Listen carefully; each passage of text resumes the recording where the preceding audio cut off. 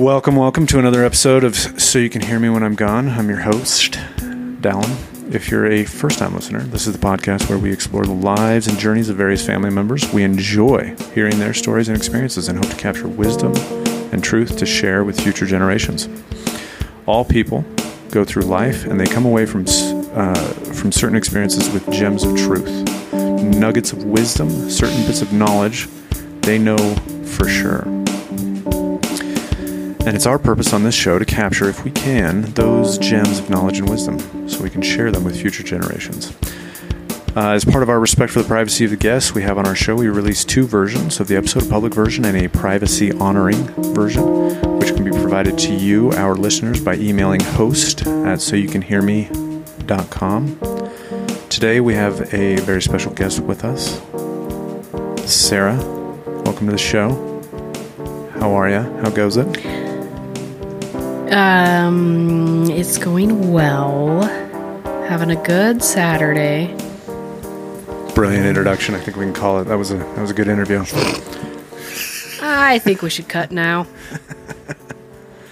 We are broadcasting, not live technically, but we are broadcasting from the Red Couch in the residence, in the residence of the boy, the legend.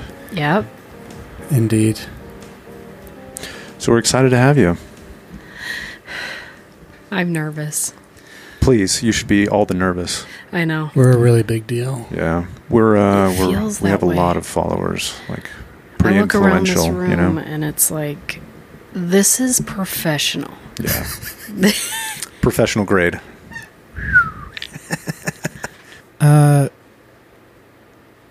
What's your name? And how did you get that name? And what's the story that your parents may have told you? And all of that. It's actually Objection. Counselor's hearsay. Leading the witness. It's not that great of a story. I mean, Well, everyone's story is great. I just want to hear it from the horse's mouth. Yeah, let's hear it, so Kins. to speak. okay, so I have the greatest name on earth. So let's just put that out there. It's Sarah. That's all. Wow. Everyone, I'll take a moment for you. Golf clap. Yeah. Slow clap. Yeah. It's from the Bible. Because Sarah is unexpected, I think. Oh, really? I actually don't remember the full story. That's I cool. think that it's like something along the lines like it's Mom and Dad didn't expect you. Yeah. You were a little bit of a surprise, were you? I don't know if it was a surprise or a mistake. Oh No, I'm kidding. Oh, no. I just know that it was something about like Sarah, and I think in the Bible it's something where she couldn't have children or something, and then whatever. But it doesn't actually make sense in my mind because Jana was like right before me, like not less than a year, but like a year and a couple months. So I'm not sure. I think it was more they liked the name. And it's Well, originally it wasn't going to be Sarah. Oh yeah. Because we... Don knows the story. No, wait. Nathan. I was there. Nathaniel. You got it. Okay. There it is. Because I was going to be a little tiny dude. We thought... But... everybody was... Yeah. Because they didn't have... Mom and Dad were pretty... gender Yeah, you stuff. guys were... thought you were going to be a boy. Well, yeah, you were there because you were 9? Yeah, we had like 10? 9? Christmas presents with Did you Nathan really? on them. Yeah. Oh, yeah. Wow. We totally... That was Like, everybody I was convinced there. you were going to be a boy. I remember this. Well, I do, should've actually. been. I remember that part. I thought Mike's was Nathan's leading a you good toward name. the initials, because the initials story was kind of fun. Oh, jeez. Yeah. Okay. So what's the deal with why you have your initials the way they are? And what's up with your middle name? Well, obviously you got married, so Well- now it kind of throws it all oh, off. well, that's true. true. That's true. Not that marriage is a bad thing. We endorse marriage. Sorry. Make that clear. To our sponsors. Yeah, I will act like I'm not married. Wait a second. We have sponsors. Okay, so basically, our mother had me in the hospital. She's sitting there trying to figure out the name, put it on paperwork, and her mom called her. Grandma. Yes, Grandma Leslie called her and said, oh, sorry, maybe I should confirm. The name that my mother wanted to call me was Sarah. And with an E. And with an E, of course. Perry, obviously. So, Grandma called her mother, and said, I will not have a grandchild named, or with the initials of SAP. Yep. Because apparently that was There it is. so horrible. Like you would Yeah, call like this- people, you're such a sap. Yeah. But that it did kind of die with whatever decade. I don't know. Whatever generation that was that started it or something. Yeah, because that's not, nobody says that anymore that I know of. I use it frequently. Oh, well, Dal's an old soul. Anyway, so then she didn't do that. And so then she came up with Lynn, which I don't know the story behind that. I think it was just a good middle name. It's just maybe a close second on the list. Which, you know what? That reminds me, because I have asked her about your name, Jared Michael. Oh. And she said, maybe this is wrong, whatever, I don't know. She says that it was the popular thing to do, where you name someone, but you go by their middle name. Oh, really? Yeah, that's what she told me. It was popular, so we It's a popular decided thing. Jared Michael. It's refined. I know, I'm like, that's an odd thing to do. I don't know. I will admit that there have been years where I completely forgot that his first name was actually Jared. Yeah, Yeah. well, me too. Years. I was only ever reminded when I sat in school on the first day of class, and they're always like, Jared Perry. I'm like, Who? Who's that? Still waiting for- There's another Perry here? Oh, yeah, that's me. Oh, yeah. I'm Jared Michael Perry. That's my last name. I but go what? by Mike and just call me. That came in college when I finally became assertive. Fair enough. Mike yeah. is high in agreeableness. Yes, it's Jared. Just go with it all year. Yeah.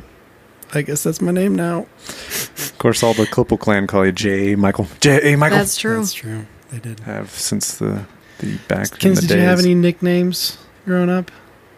So many. Well, obviously Kins. Yeah. A fan favorite. Certainly. Kind of an odd one, but Sarah Poo.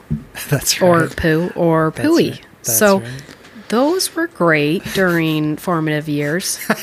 Loved it. Hey, Pooey. Yeah. That was mainly around like Winnie the Pooh, I think, rather It was. than... I loved Winnie the Pooh. My favorite thing in the world. Kind of to this day. I a special place in my heart. Yeah, the 1970s version. Yeah. Not this modern stuff Not they've got now. yeah.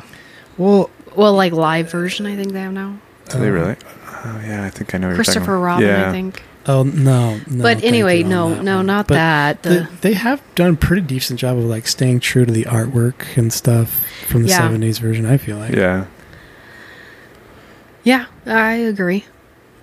Anyway, that's a side Anyway, so yeah, that's me as a start.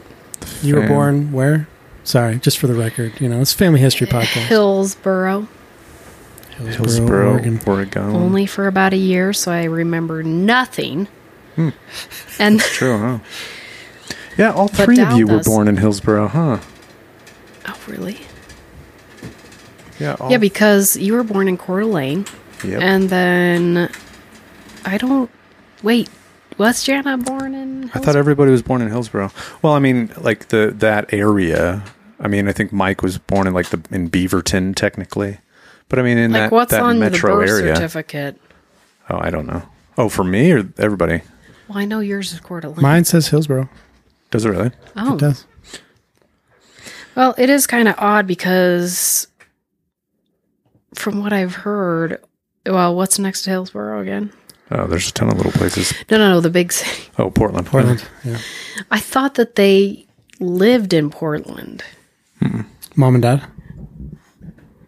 They lived in Hillsboro for sure. Yeah. Hillsboro. Yep. It's accurate. Bedroom community to Portland. Okay. Then never mind. I don't know where I got my stories. Oh, well, what stories? Let's hear it. Yeah. What? Oh, no. I mean, I thought they had said that, but it wouldn't actually make sense to be in Portland and then go to Hillsboro to have a child. Okay. Yeah, Let's just scratch that. Gotcha. I mean, that's the fine tuning between like where you were born and like the literal hospital and the actual city boundaries of where that hospital was. Yeah. I mean, if you want to get all technical about it. So, Yeah. what was your, I've got a lot of questions. So, sorry. Dal, What you are have- they you have a question? around? Well, just, Focused around. kind of this topic. Oh, you want to focus on childhood? No, not necessarily. Not like a therapy session type of thing. Just, just curiosity. Well, my brothers were horrible to me. That's true. Serious trauma. We did a lot of teasing. That is true. No. That's also true. It's in the manual in our defense, though. I mean, Yeah, it says clearly you must No, tease your I sister. don't remember being like traumatized by that. it was mainly Jana. It was, I gotta say, Gianna was a bit of a sensitive soul. But I remember her crying a lot about one of you doing something. Probably me. But it was like, in my Michael. mind, I remember thinking, all they did was like pull your hair. Okay, you're good. But All I did was like pull your hair. but you we know, were only going to drown her. You see? no big deal, Jana. Jeez. No, I don't know. I remember it not being like anything serious, and I thought Jana was being Overreacting. dramatic. Yeah. But I think she knows that. I mean, I think I've told her that. Well, if you haven't, she's going to know now. Awkward. Yep. Jana, you were dramatic as a child. I'm sorry. It's the truth. It's the truth. Anyway, no, I don't know. I guess I kind of have like two things that I was maybe going to talk about, Oh, here we go. but I don't want to talk about both. Okay, All right. fair enough.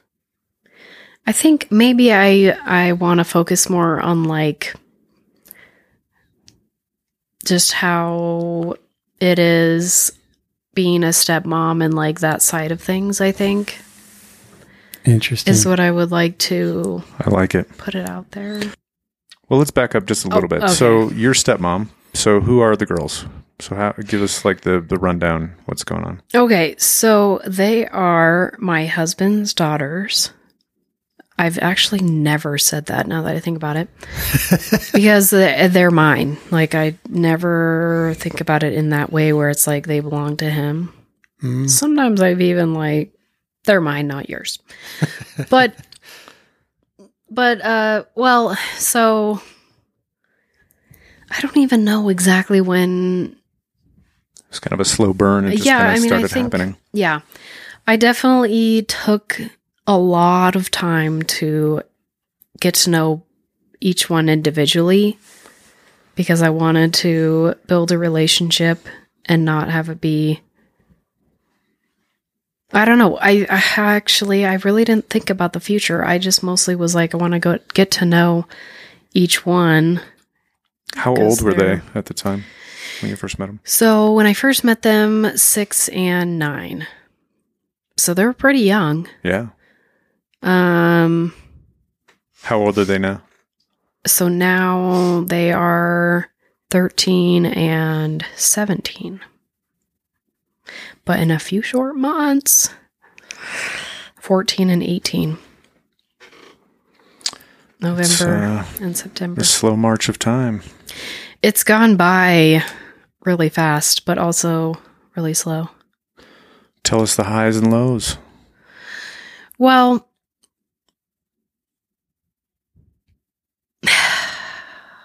it's hard because I want to hold back a little because I know that potentially they might listen to this one day. But there's a lot of things that were difficult to overcome in the beginning.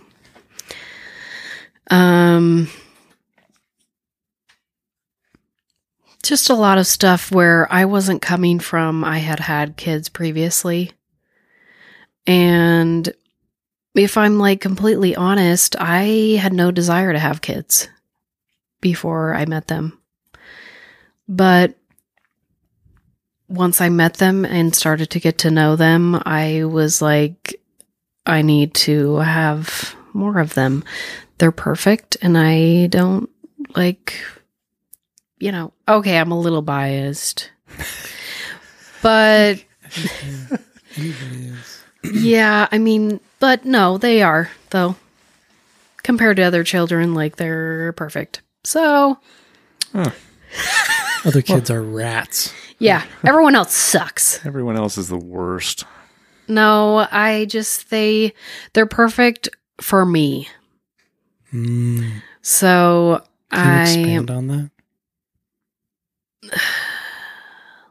Okay, well, I told myself I was not going to cry in this podcast.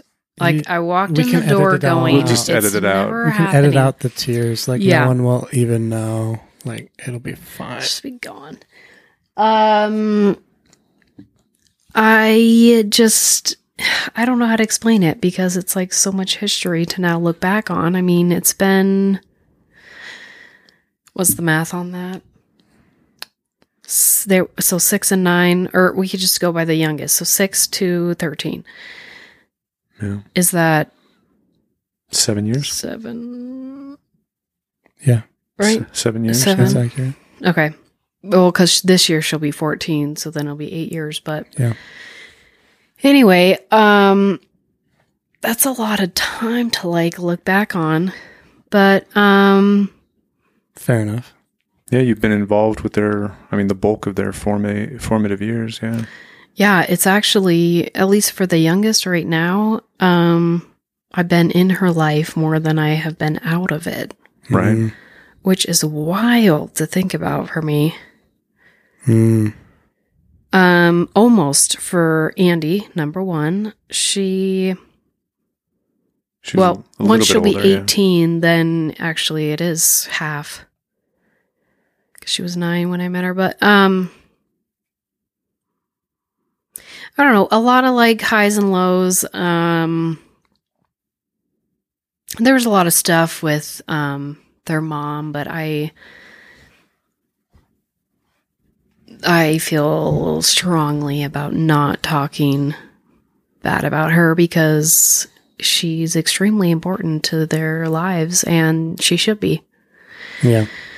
And I tried to never take away from that, still to this day, I guess. Because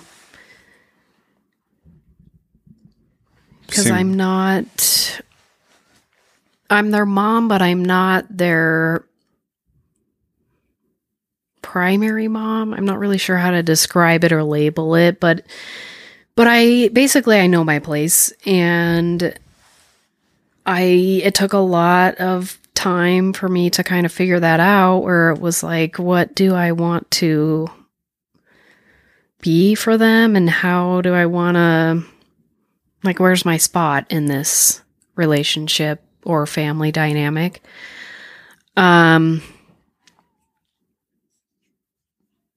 that difficult at first, trying to carve out that place?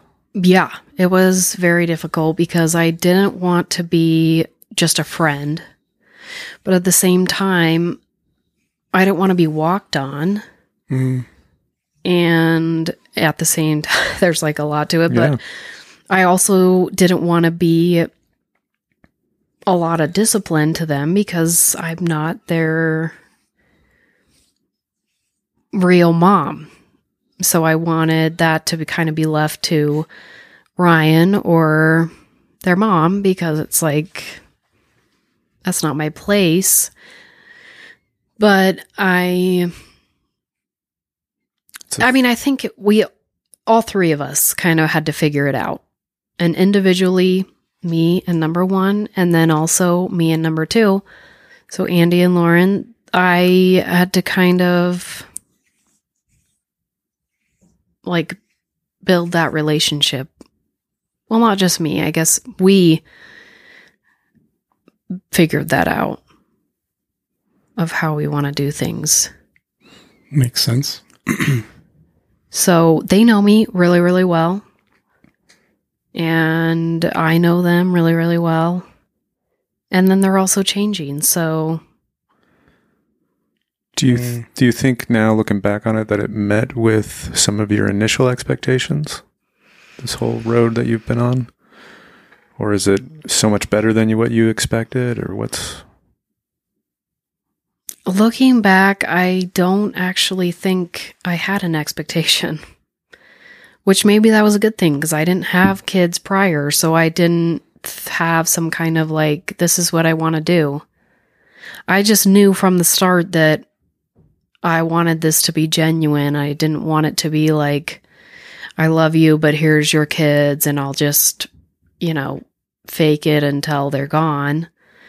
I was very, like, all in, not just kind of like one fit in. I wanted to truly get to know them and like truly build things. And yeah, I mean, like, I care about them. I mean, I can't really put it into words how much they mean to me, honestly. That's awesome. But it's been an interesting ride, I guess, because when we found out, oh God, guys, we'll just edit out the tears. It's fine. Just cut that all out. I'm not a crier, is the thing. I'm like a very private person. I think all of us Perrys feel pretty dang awkward about crying for some reason. I don't. I cry all the time. No, you don't, you liar. Really? I feel like Mom, Dad, Jana, I feel like they're all great at it. I don't know. Maybe you guys are uncomfortable. I'm Actually, not saying I feel don't like you cry. are. I'm saying I feel awkward about crying. Constantly. I'm not saying like I don't other people cry. crying, I or cry you a crying? lot. You feel awkward about you crying. But I'm like, whenever I cry, I always feel like it's the most awkward thing. I don't want anybody to look at me. I want to climb. I want to put a Stop pillow looking over at my me. head. You're crying. No, I'm crying. Exactly. No, okay. I'm okay with crying. It's just, I only do it like when it's just too much, I guess. And I feel like that's not very often. I'm pretty like composed as a person, I think. Yeah, you're 4 type energy. Yeah, that's probably, yeah. Anyway. Yeah, continue. Well, so, I don't remember exactly where we were talking about. Well, you found out. Okay, yeah. So, that their mom was going to get married and move to Vegas. So that was a really, interesting time. It really was not like a tough decision. We didn't even think about it. We just thought immediately, yeah, we're going to follow you. Like I don't remember having any discussions about it. It was just like, duh. Mutually understood. It was mutually, yeah. We never got in depth. I mean, it just was like, of course we're going to. Like, we're not going to be away from them. So we moved down to Vegas, and there's like a lot that happened in Vegas, just as far as like, well, I don't even know. I mean, there's just like so much to tell. So much to tell, but also like, it was 3 years, and there's just like a lot that God, I don't know exactly how to explain this. it was just not the city for us. And we realized how much, well, first of all, this was the first time that Ryan had moved out of state. Because he had grown up, like, born and raised Utah. And Utah, man. Yeah, which is great. But, so this was like a big move. And I think, well, we've talked about this before, but it's like we both were just so naive about it. We just thought, we'd get down there, we'd both find jobs, no big deal. Like, we'll make it work. But it was really difficult to find jobs. And I think another part of it was that he needed to stay and finish out his job finish out his job in Utah because it was, he was the manager and he had built the company of that side of it. And so he couldn't just walk away because he'd been there, I think, like 11 years or something. It was quite a bit of time, but, yeah. I can imagine. Yeah, so he wanted to kind of find somebody and train them well and then leave because he didn't want to just leave them hanging without like anything. So because of that, I ended up being there 7 or 8 months in Vegas, being in Vegas for 7 or 8 months by myself. He would come down twice a month and I would go up there twice a month. So we would see each other every weekend, whether it was in Vegas or, in Utah, which was good. But,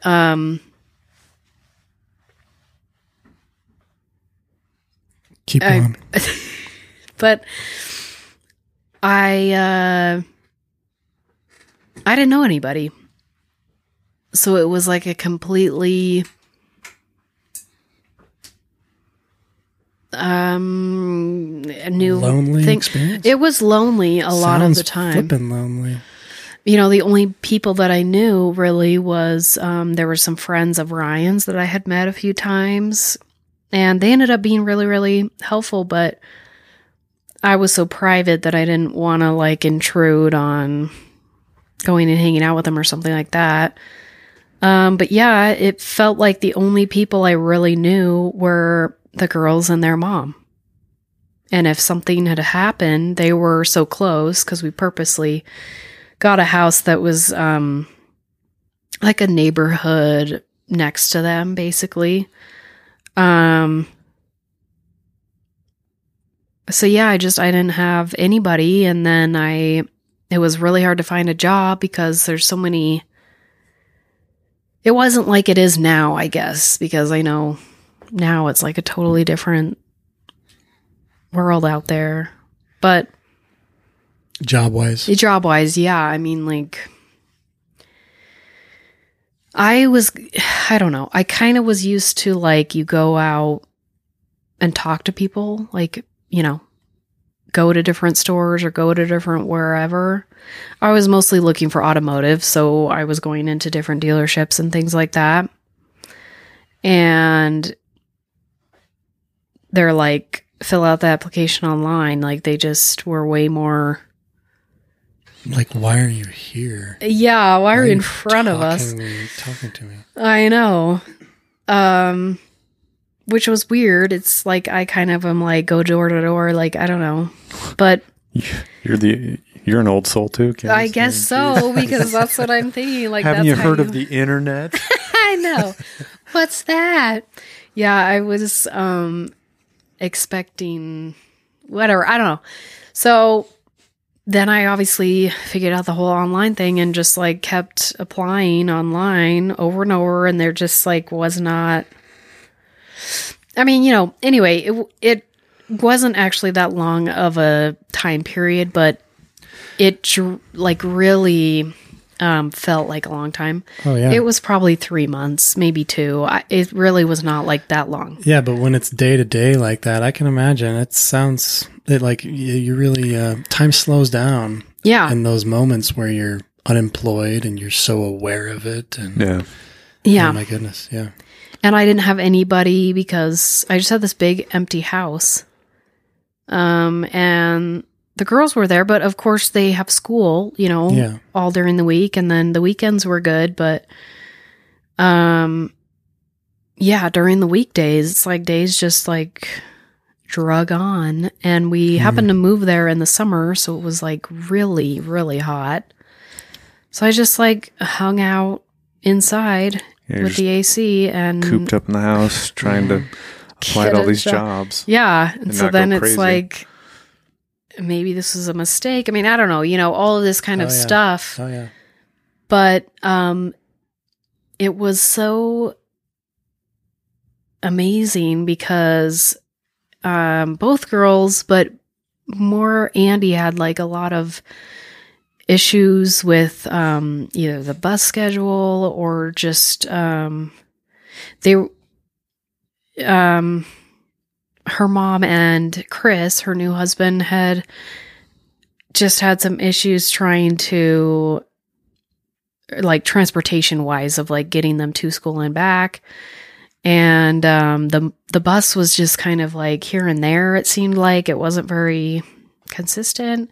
Anyway, so I actually ended up, because I was so free, I ended up getting a lot of time with Andy where I could take her to school, pick her up when she's sick, or pick up Lauren. I mean, just like I had all this time because I was just looking for a job. So I was actually able to like truly be there for them, which is what I wanted. And so it was good and bad, I guess. Anyway, so I ended up finding a job.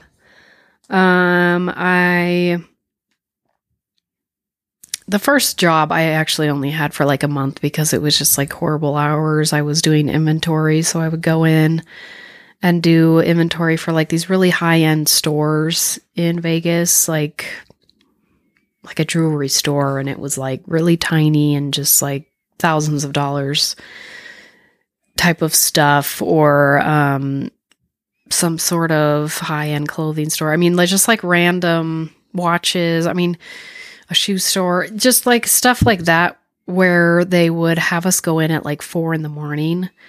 and or earlier sometimes. 4 a.m? Is that, is that English? Am I pronouncing that correctly? 4 a.m? What does that mean? I know. It was crazy. So I would do that for like whatever amount of time it took, and then go home, and then it was kind of like an on-call sort of thing. And they paid like so horrible. I mean, anyway, whatever.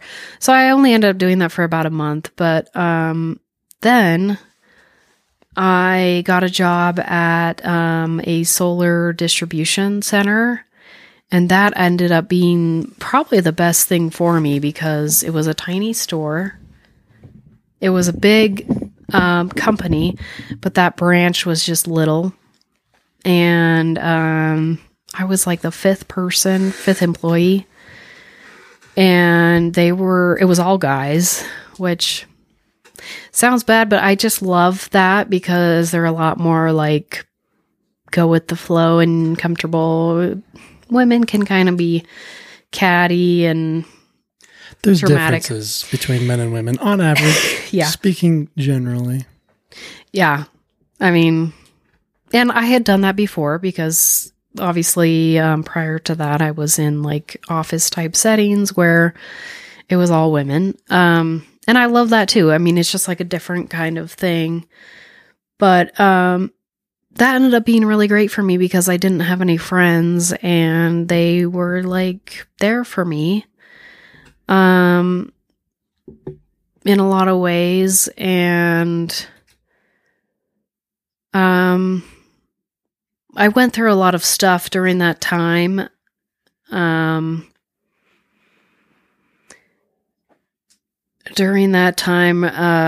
and I decided that we wanted to have a baby, which, again, that was like, for me, decided only because I met them and realized that, like, this is what I want, because I don't know, I just had, like, no desire. I mean, I get along with kids, but I just had no desire to be with them 24/7. I mean, or even just 8 to 5. I mean, I don't know. The stepmom position, because you share custody or whatever, you're not full-time parenting. Yeah. You kind of get a break, so to speak. Right? Yeah. But it's so different too, because you just like jumped into the middle of it. Right. I skipped, and I think, well, different times of my life I've thought about just how it sucks that I missed, like,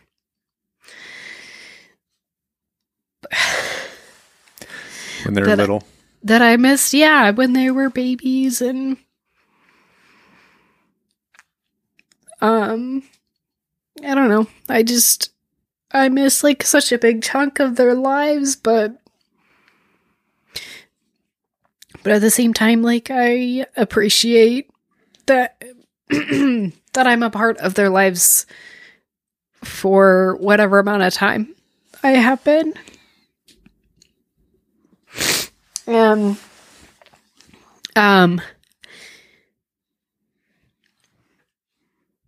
anyway, so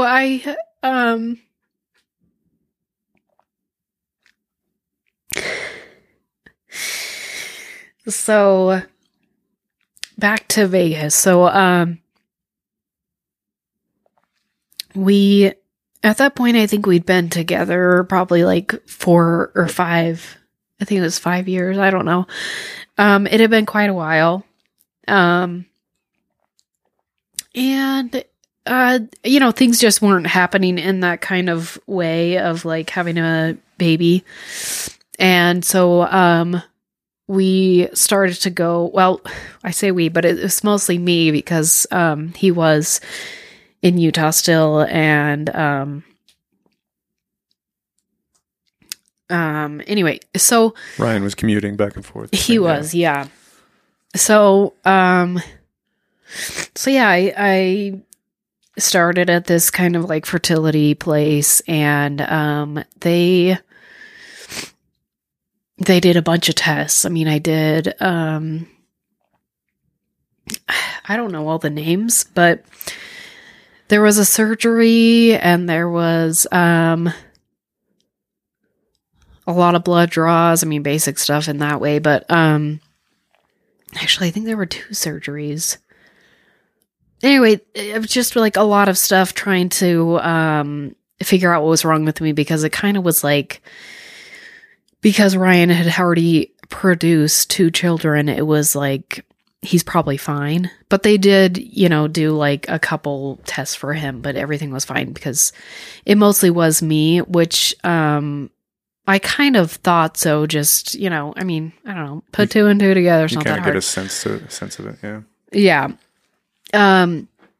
Anyway, that ended up going on for 2 years, of like, just all this, I don't know, testing and unknown, and there were just a lot of things to it. Like emotionally, I don't know, it's kind of just like a roller coaster. And well, the doctor was also like really horrible. She just didn't have like good bedside manner. So she just was like not a great fit, but anyway, so back to like those people that I was talking about at, that first job that I had, they actually ended up, well, I took an Uber to the fertility place to do one of the surgeries, and an Uber back to work because I knew I needed to work. But anyway, and then they ended up driving me home, which was like really nice of them because I really didn't have anybody. And I was also, well, I am private, so I didn't want to impose.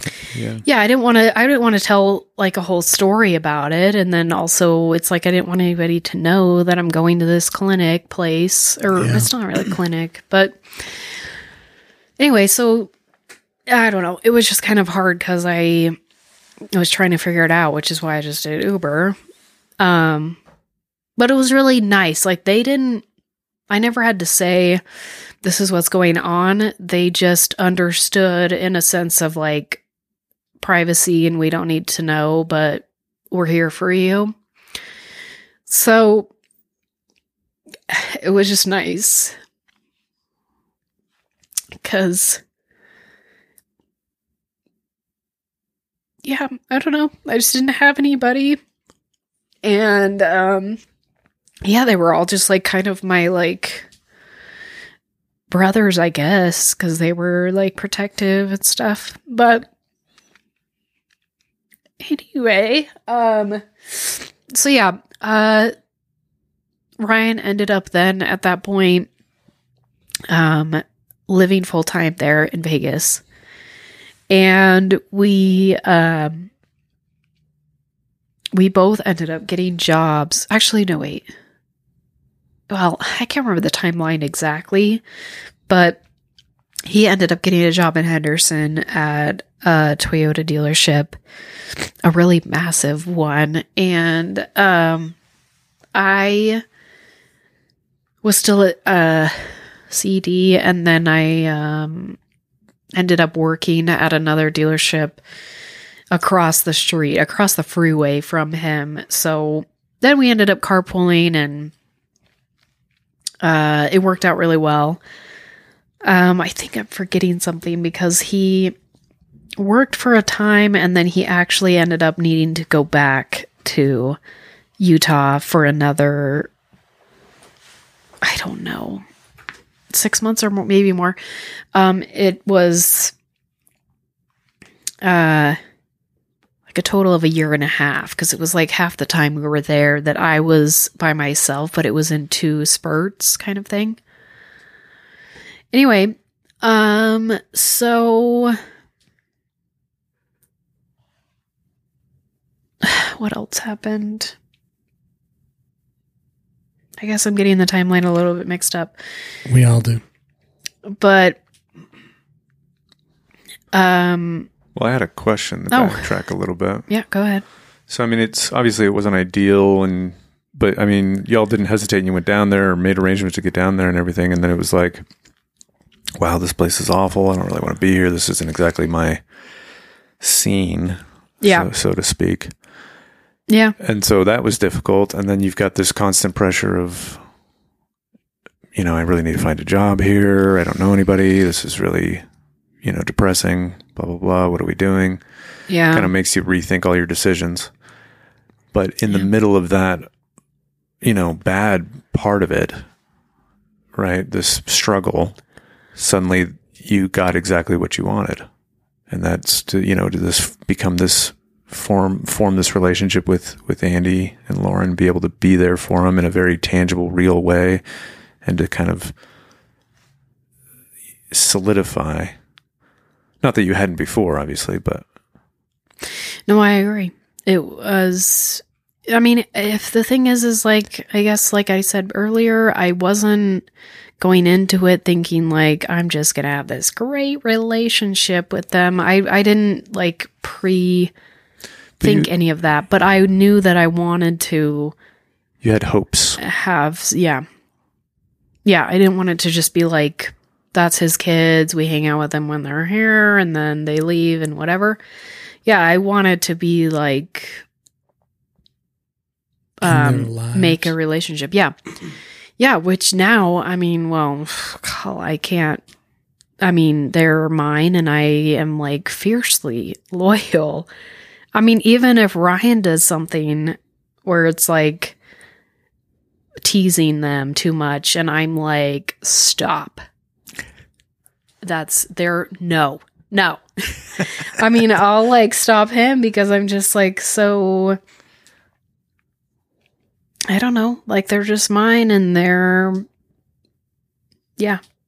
That's so cool. So cool to hear. I didn't realize any of this. Well, I mean, like I said before, I'm pretty private. I don't really talk about this kind of thing because it's just, I don't know why, but anyway. What is that, as far as your relationship with the girls, was this kind of a pivotal time period? In Vegas? Yeah. Yeah, because the thing that like added to it is that Andy was just starting middle school for the first time. And so that was already like a new thing and scary and like everyone hates middle school. Yeah. Well, a lot of people do. Maybe I shouldn't say everyone. No, everyone does. Everybody They've done probably studies. should. Yeah, I mean, like, it's just an awkward time of, like, that transition from childhood to, like, teen-ish, Yeah. preteen, whatever. Oh, yeah. So, I don't know. You're, like, so much more self-aware of yourself all of a sudden and, like, Yep. other people looking at you and judging you, and it's just, Yep. like, not everyone likes me. I don't know. It's just a weird... And then you're kind of trying to figure out your own personality or, Self-conscious. like, yeah... or how you want to be in society. I don't know. So there's just like a lot to figure out during that time. So It's like a switch from being like paying attention to the world around you to like being conscious of, oh my word, yourself. And now I'm thinking about myself and how I'm interacting with the world instead of the other way around. It's yeah, like how do I look to them? yeah. Like Liddy's, she runs around here and it's just like everything's new and she's exploring and experiencing the world. And then Yeah. you get to the stage where it's like the reverse. Suddenly it's like, oh my goodness, I'm thinking about myself in this place that I was exploring and now I'm not exploring it. I'm self-conscious of my place in it. Yeah. Yeah. And like everyone, you know, female, male, everyone goes through Yeah. it of like, Well, and then, puberty, I mean, Self-aware. hormonal changes. So then Yeah. you got to deal with all that. And then you're, oh man, yeah, middle school's the yeah, it's worst. like a roller coaster the of worst. emotions. I know. We don't do emotions here. Yeah. As I'm like wiping my tears away. No emotions. Anyway, so then what ended up happening is we sometime in there, I guess. Well, like the last 6 months or something that we were there, we ended up finding a different fertility doctor who was like a lot more Personable. yeah, not like bad bedside manner. And he actually, it was just like all of it kind of was like weird because the only reason I found out about him is there was like some ad talking about that he would do like a free, like he was doing giveaways of like IVF and things like that. And you had to go to the seminar. So I made Ryan go with me. And we went to this seminar, and I remember he's just like, oh my gosh, it's so embarrassing. Like, if I see anyone I know, I'm just gonna, Yeah, for real. like, hide behind you. But Melt into the ground. I know, and I'm like, I get it. It's such a, like, I felt the same way because I don't know, people don't really talk about that, and it's kind of like embarrassing, but at the same time, So personal. it's very personal. Yeah. And almost admitting that, oh, like, I'm not normal or something. Yeah. It's Yeah. it's And I hard. think for him, he was kind of like, it's you. Like, I'll just point to you. It's not me. I'm perfect. No, he was just joking. But anyway, so we went there and this guy, the doctor, was talking and he was like, so like, we both just felt like he was like so familiar and like family or something. I don't know. It just was like, this is our kind of people. And then as he's talking, we find out he's from Utah and he has a clinic. His very first clinic was in Pleasant Grove. And Which is where y'all we were. used, we used to live in, Like right in down the Pleasant street, Grove. And I actually going to work every day, I would pass it. Nice. And I don't know why, but I always thought, because during that time, that was the start of like us just, I don't know, nonchalantly trying. Yeah. And I would pass it almost every day, and I would think, I'm going to end up going in there. Oh. But I just didn't like,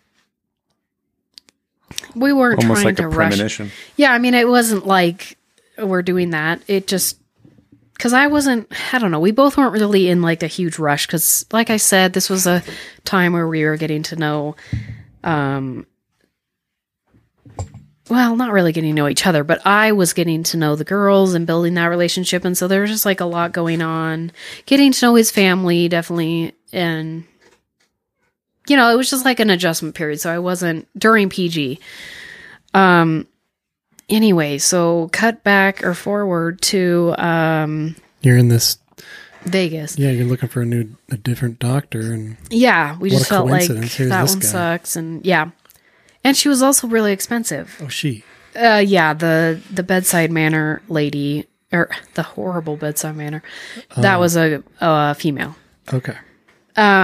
She was also just like really judgy. I mean, I think when I first came in for a consult, I remember her saying,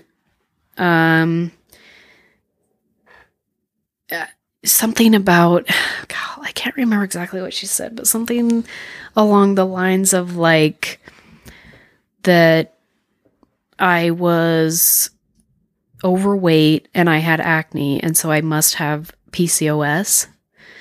And I just thought, like, yeah, I'm probably at like my fattest, but like I wasn't actually that fat. Like, it's not like I was like really chunked up. So anyway, that's just what I mean, where she was just last kind thing you of need like, from a doctor is judginess. Sheep. especially it's like a really sensitive thing. Yeah, with that kind of stuff. And so then to just be like, okay, this is it. That's why. I mean, we'll do all the diagnostics, but like, But what's the point, That's really? what- I'm going to tell you right now. I know.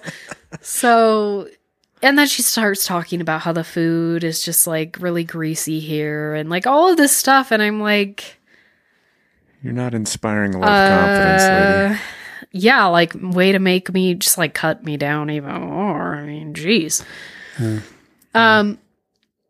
Anyway, whatever. So there was like a lot to it with that personally, because obviously I was holding on to a lot of like stress and emotions Yeah. with wanting things to work out in that way. And I mean, I'm honest about the, like, that was definitely my fattest time. But even then, I wasn't really like ginormous, and I don't want to like feel bad about it Well, yeah.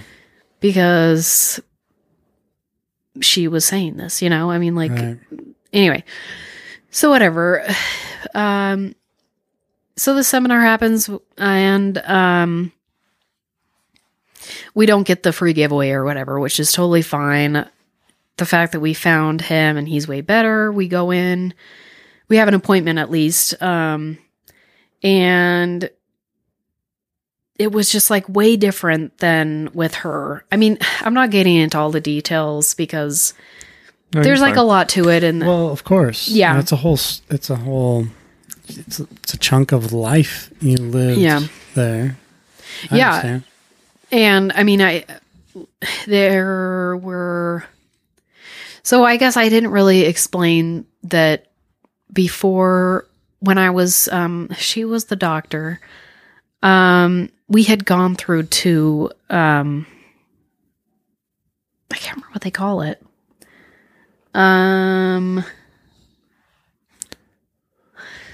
Cycles or whatever. Oh. Attempts, I guess. IVF cycles. Yeah. Well, it wasn't IVF. It Oh. was IUI, which I guess if nobody knows what that is, it's Google it. We're ignorant here. it's like intrauterine in vitro, or I can't remember Yeah. exactly. They covered this when I was in medical school, so I mean, yeah, I'm with you. Dal knows all about it. Yeah. Intrauterine insemination. Okay. So yeah, basically, if we're really getting into like the nitty gritty, it's like the male would do his thing, and then they would clean it or whatever they call it. Then you would go into an area separate. It's very like clinical, yeah. Uncomfortable. And uncomfortable, yes, totally. It's not normal or natural at all. Anyway, so then, you know, they would put that into the uterus, and then there were a lot of other things with it, like taking, like there were shots and pills and like different stuff like that you had to take prior. Interesting. It's a whole big process, big Yeah. project. I mean, it depends on like what's wrong with you. yeah. Sounds. Mine happened to be that I don't ovulate. Yeah. So I had to do these different stuff to like make that happen. And then it had to be like really pinpointed of like the certain time. Anyway, whatever. So Mayo Clinic says, depending on the reasons for infertility, IUI can be coordinated with your normal cycle or with fertility medications. yeah, pretty much. Because, yeah, but I had to kind of do like both, I guess, because it was like coordinated, but then at the same time, like they had to make it happen because I wouldn't do it normally. Anyway, so yeah, we ended up doing like 2 cycles of that over, the span of like I working with her like 2 years, the diagnostics and then that. Both actually worked, but I wasn't able to keep either one. And then we found the new doctor, blah, blah, blah. He ended up just only having us do like a couple of things and not even having it be really clinical. And then that was it. Then there was Ashley. So it was just kind of, I don't know. It was just kind of weird how it like fell into place. But, Well, I mean, during this time, nobody knew. Like, Yeah. Kaya, my best friend, that's it. yeah. Well, Ryan, of course, but, like, that's it. Like, my parent, you guys, nobody knew. And I didn't want them to because it just was, like, sensitive. Yeah. Well, then everybody wants to get in your business and Offer make you sure you're advice. okay with good intentions, just- obviously. Yeah, naturally, of sure. course, but it's just, like, a lot. And I just, like, bleh. Yeah. Yep. I think everybody's the same way when you're making Big life decisions. When you're trying to figure things out. Like, I don't know. Us introverts That's true. tend to just, it's like, I'm not accepting input right now. Thank you very much. Yeah, I mean, that you want to figure it out yourself. But on top of that, it's like, I knew it wasn't going to be like a quick fix. Yeah. So I didn't want people just like daily or weekly or even monthly, like just So how's it going? Yeah, I mean, I didn't want that because I don't know how long it's going to be. Yeah. And it was a long time, so I don't. Yeah. And it's already enough of a roller coaster. I don't need to like rehash it every time anybody calls. Yeah. Yeah. Yeah. And I didn't want anybody to act different Oh, Right. sure. if they had I'm hesitant about telling this story because it's about you, Michael, Oh. Oh, wow. but it really has nothing to do with you. Oh. But it has everything to do with you. But you're not even Well, featured in it. Yeah. But it is about you. But yeah. It's okay. Very complex. I can take it. Well, so during that time, We're still in Vegas. during the Vegas time period, Michael and Tiffany had gotten married, and then yes, good times. And then Tiffany was pregnant with Lydia. Liddies. And yes, and I remember there were some polo videos, like you guys had made or whatever. I am really bad at keeping up at all of that. I think It's all good. currently, there's 42 that I haven't seen. No, I am not even joking. Oh, that's funny. Yeah. Wow, I was way off. 78. Sometimes I stick them on like 3 times speed just to make sure I Yeah, you just go through them. cover some You're good. content. I know, but I'll I go wanna through like the watch good ones and them. I'll save them. Because Yeah, it's like, I'll do that that's too. good that's footage a good there. idea. Exactly. Anyway. Well, I think the whole family knows that I'm not Yeah. great at watching It's all it. good. Yeah, no worries. But 78's pretty We're just bad. judging you harshly. That's all. No I big deal. figured. No one's judging. The couch is the open area, but nothing else is. Nothing. Judgment after that. Judgments upon you. Anyway, so yeah, there were some polos I needed to watch, so I watched them, and you guys were announcing that you had Lydia on the way, and I remember you guys kind of, of course, it's like you're just, see, this is why I hesitate to talk about this, because it has nothing to do with you. Yeah. It has everything to do with like what was going on with me currently. Yeah. And, sorry, hold on. So, I remember you guys talking, just, like openly about how, you went to the doctor for the first time and it was like, of course everything is just fine. And, just how it's like, oh, what if, it was all in my head and there was, that she wasn't actually pregnant. It was, just, we went in and there was nothing there basically, but, you weren't saying it in a malicious way, obviously. It's just that had happened to me.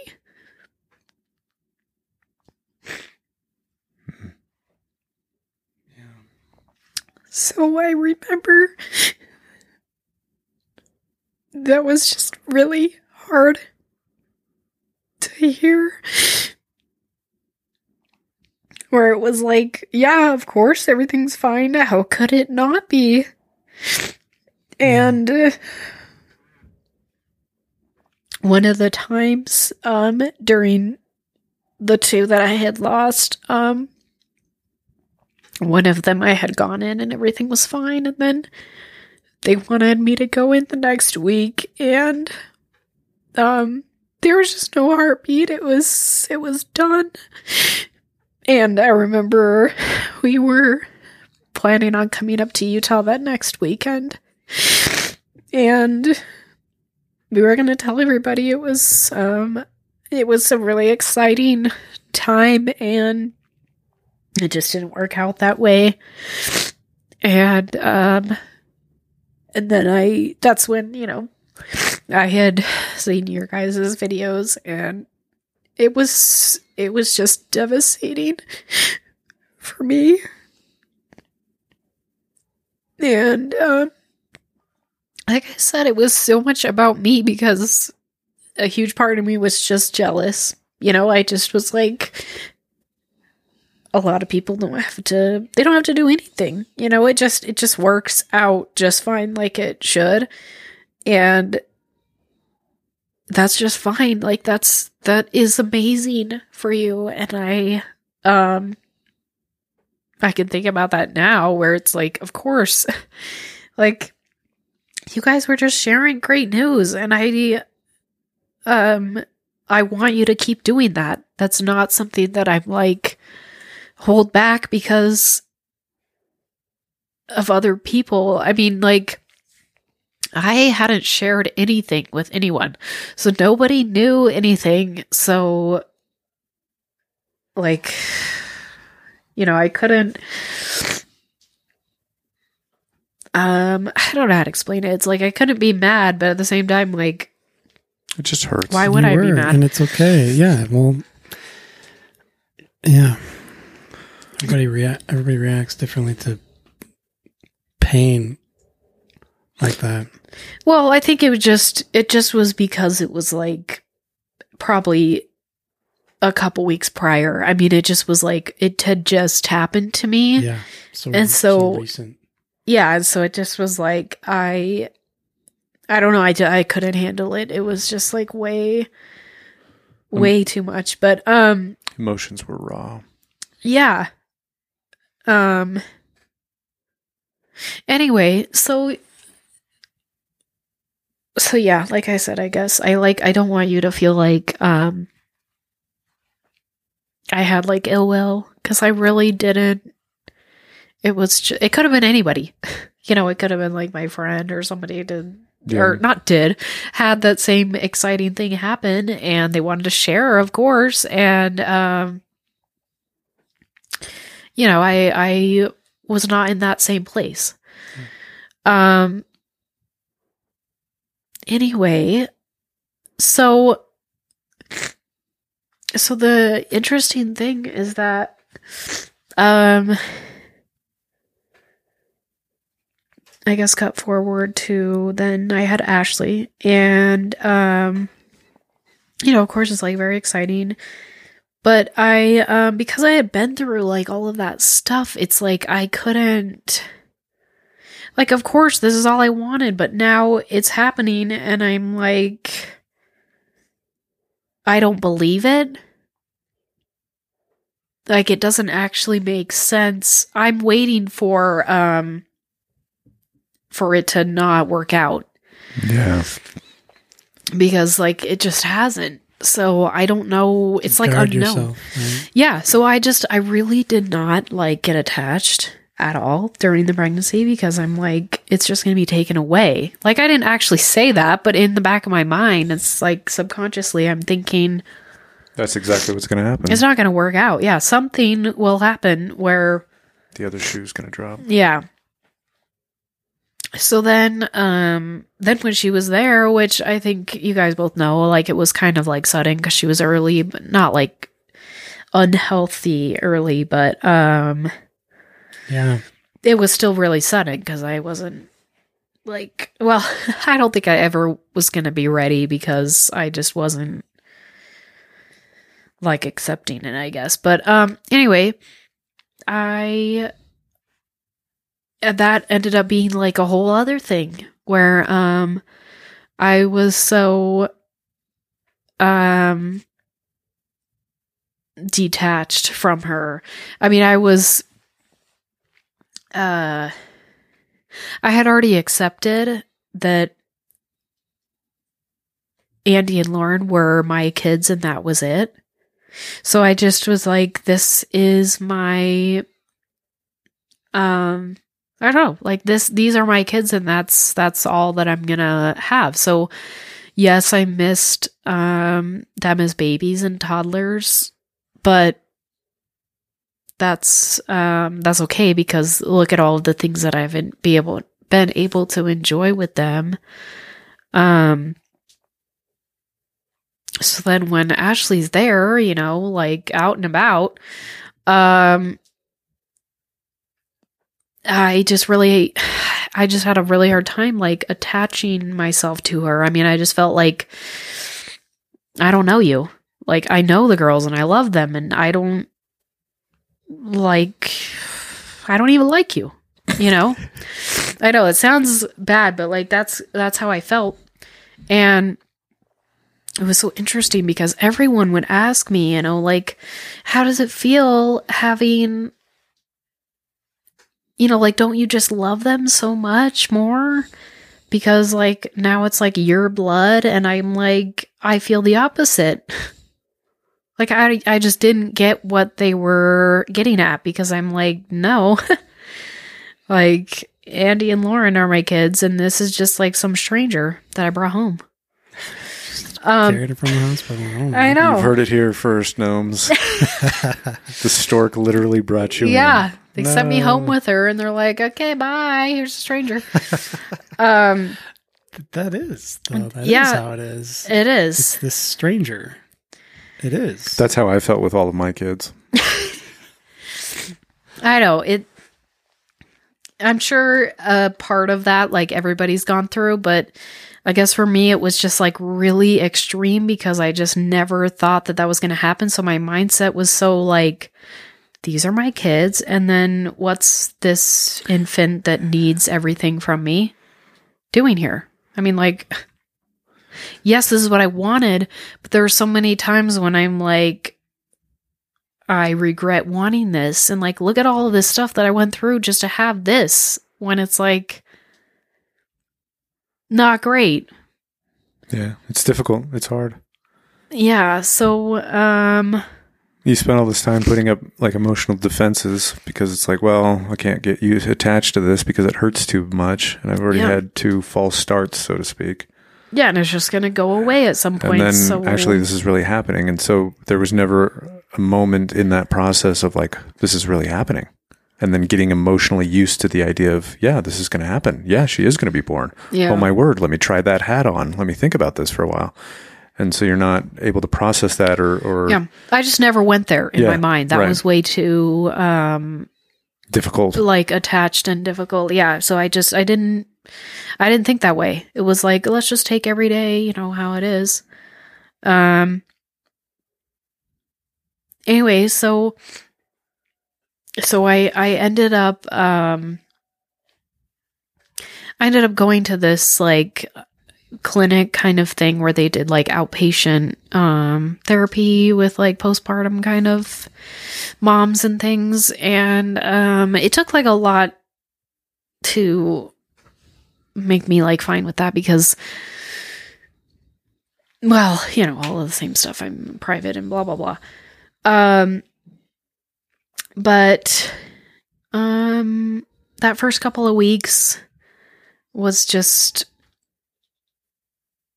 I don't know, just like different for me, I guess. I mean, really difficult. Yeah, like I think everybody has like a difficult time. So I well, not everybody, but most people, I think probably with their first, it's always like a big adjustment in general. Because you know, if it's like your first, you know, you're used to just like the two of you, and then all of a sudden now it's like 24/7, everything's different. Like just the sleep is like all over. I mean, there's just like a lot to all the stuff you skipped with Andy and Lauren. Right. So, anyway, after that, it still was like, I'm not like snapping out of it, you know? Anyway, so I went to this outpatient thing. It ended up being, 3 months. I would go, I think it was 3 times a week.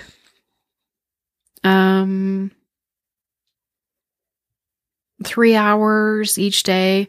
So yeah, it was, and then there was an individual session. So it was a 10 hours a week thing. So it was like over 100 hours of therapy. Yeah. Is what I ended up doing. Kind of intense therapy, it sounds like. Yeah. Yeah, it was supposed to be like constantly, but it was outpatient, so you could still like go home and sleep. You know, it wasn't like a you were there sleeping, but anyway, it was really, really life-changing though for me, because I finally was able to like connect with her and realize, you know, that it's okay to like do that. And I don't know. Now it's like I can't, you know, imagine what, like, it's hard to think back and be like, that's how I was, because now, you know, I just obviously like love her. And I don't know. I can't really remember, but I was like, you know, I wanted to kill her is the thing. They call it like intrusive thoughts and things like that. But I mean, I thought of all kinds of ways to like kill her, because I'm like, I don't like, you're the worst thing that's happened to me. But I don't understand. I mean, there was so much to it of like, why was that happening? But after going through therapy, it was like, okay, no, that is like normal-ish. That's what I hear too. It is. Yeah, like normal for some people, but yeah, Probably doesn't feel normal, I would guess. yeah, I mean, it definitely does not sound normal. But like being there was group sessions and things like that, and a lot of people were like way worse than me. So that felt that was pretty amazing, because I'm like, okay, so I am doing great. Here's a benchmark. I know. Good, man. I'm sitting pretty. Yeah, because some people, like, they couldn't be in the room if their kid was crying. They weren't sleeping for like weeks, like at all. They had to have someone taking care of the kid like 24/7. I mean, just like a lot of things, I'm not going to like, that's all like their stories to tell. But basically it was like, it wasn't the same as me. And it felt like, okay, they're like worse. Like some other people have it worse off. But I mean, it's therapy, but then there's also the group aspect of it, right? So it's strengthening. It's like, I'm not alone in this whole thing. It's like, because you're combating the thoughts and emotions of the situation, and then you feel bad because you recognize that the thoughts and emotions are bad, and then you get feeling isolated, like I'm the only one in the entire world who's thought like this. Yep. So you kind of have to open up to then recognize, oh, not only am I not the only one, it's actually quite a common thing, and I'm not even close to being the worst at this. Right. And I mean, like, it's hard to explain unless like you know sort of what it's like, as far as just with like a newborn, where you're up at like such strange hours of the night that you're like, kind of feels dreamlike, like you're not actually awake. You're just doing this like thing. All of a sudden it's like everything's a blur. What day is it? Yeah. And why is it dark when it's just, I don't know. It's just like a strange time. And I had like so much anxiety. I mean, like, it was like so bad. I don't know how to really explain it. And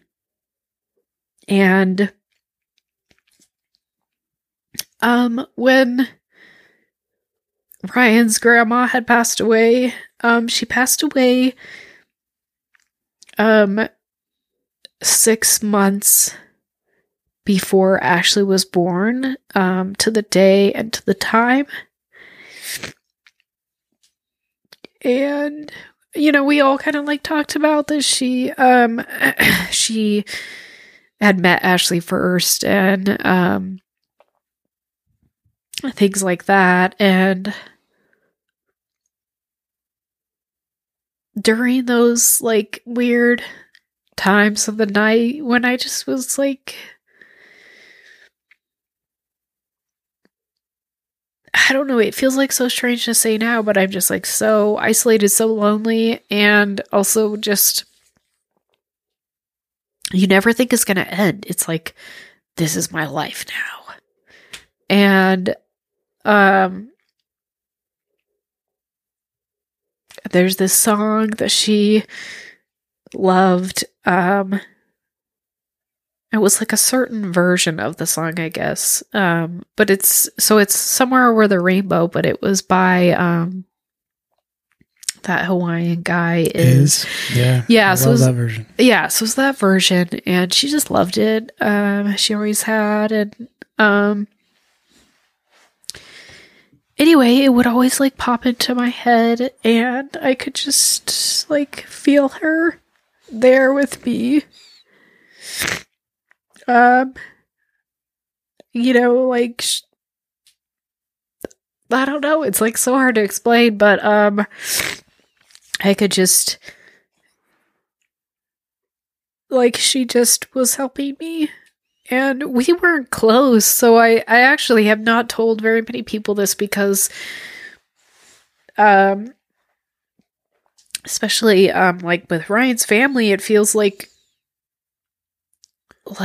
almost, I feel like it's like offensive because I wasn't close to her. I spent a lot of time with her, as much as I could, meeting her, and then the time before she died, I guess. I'm not sure how to explain it, but she,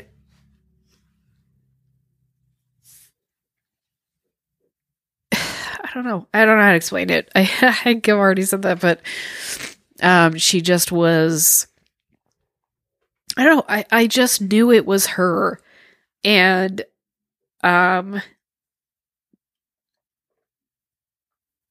it was like an interesting time because Ryan had said during that time that he kept having this song like in his head. And he didn't know what it was because he just could, like, the tune kept coming into his head. And anyway, one day, this was like all just in the first couple of weeks, you know, that she was born. Anyway, and so then he was like, I finally figured it out. Like, it's this song that she loves. And, like, I don't know. It just, we just feel like Ashley and her are, like, connected. And anyway, so she helped me a lot. And I don't really even, like, know how, because it's not like, I don't know. It wasn't necessarily in some tangible way. Yeah, like, at all. And I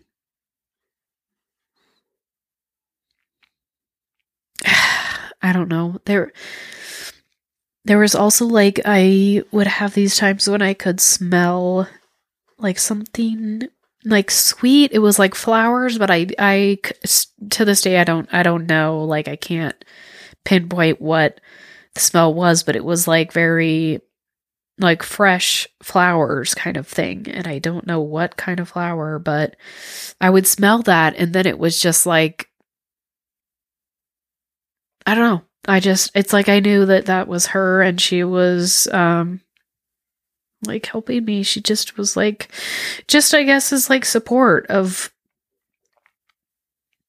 like, you're not gonna kill her. It's gonna be fine.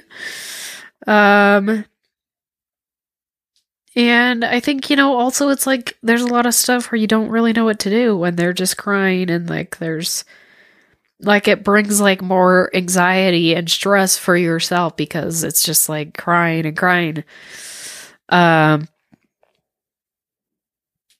And I don't know. I guess in that way, it's, like, typical having babies. Like, they're just annoying. Superbly. Yeah. And at every inconvenient, inopportune moment. Pretty much. Anyway, so that was, like, I don't know. It was an interesting time of life out there. Yeah. Well, what do you feel like you...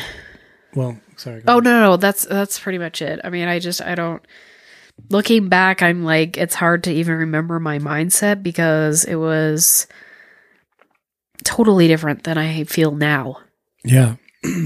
Almost like it didn't happen because it seems so long ago and now it seems so foreign. Yeah. Like, that wasn't me because I don't actually think that way. Right. But there's, like, so many factors with that, and, like, hormones, and there really are. An enemy hath done this. And now it's like it's so cool to see Ashley interacting with, like, her sisters because she is, like, completely obsessed. I mean, like, she just follows them, like, around the house. Like, they go into the bathroom and she's like, where are they going? I must follow. Like, you know, we're all just hanging out in the living room, and then one's, like, decides to go brush her hair or something, and she's like, I must be in there. Where is she going? She might leave. Or they'll, like, eat a snack, and she's like, okay, I need to, so you're doing it like that? Okay. Okay. Like, she just follows every little move. And it's wild to me because they, unfortunately, you know, we don't get to have as much time, which is a whole other story of, you know, why we had to, or felt like we needed to move up to Utah or back, I guess. Anyway, so now we don't get as much time, multiple reasons, but it's like she said she was tiny. She just would, like, light up when she would see him. and they'd be gone for whatever amount of time, and she'd see other people and be like, you're a stranger. I mean, for example, you, Dal, because she would only see you here and there and be like, she would need to warm up to you, which is totally normal. Sure. She would do that with the parents too. I mean, she would do that with like a lot of people because she would just see them every other week or once a month. Sure. Yeah. And so that's like a long time for like a tiny thing.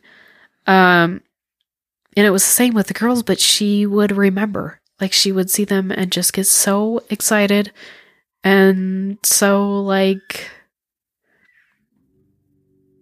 I don't know. Just she like knew them. She remembered them better.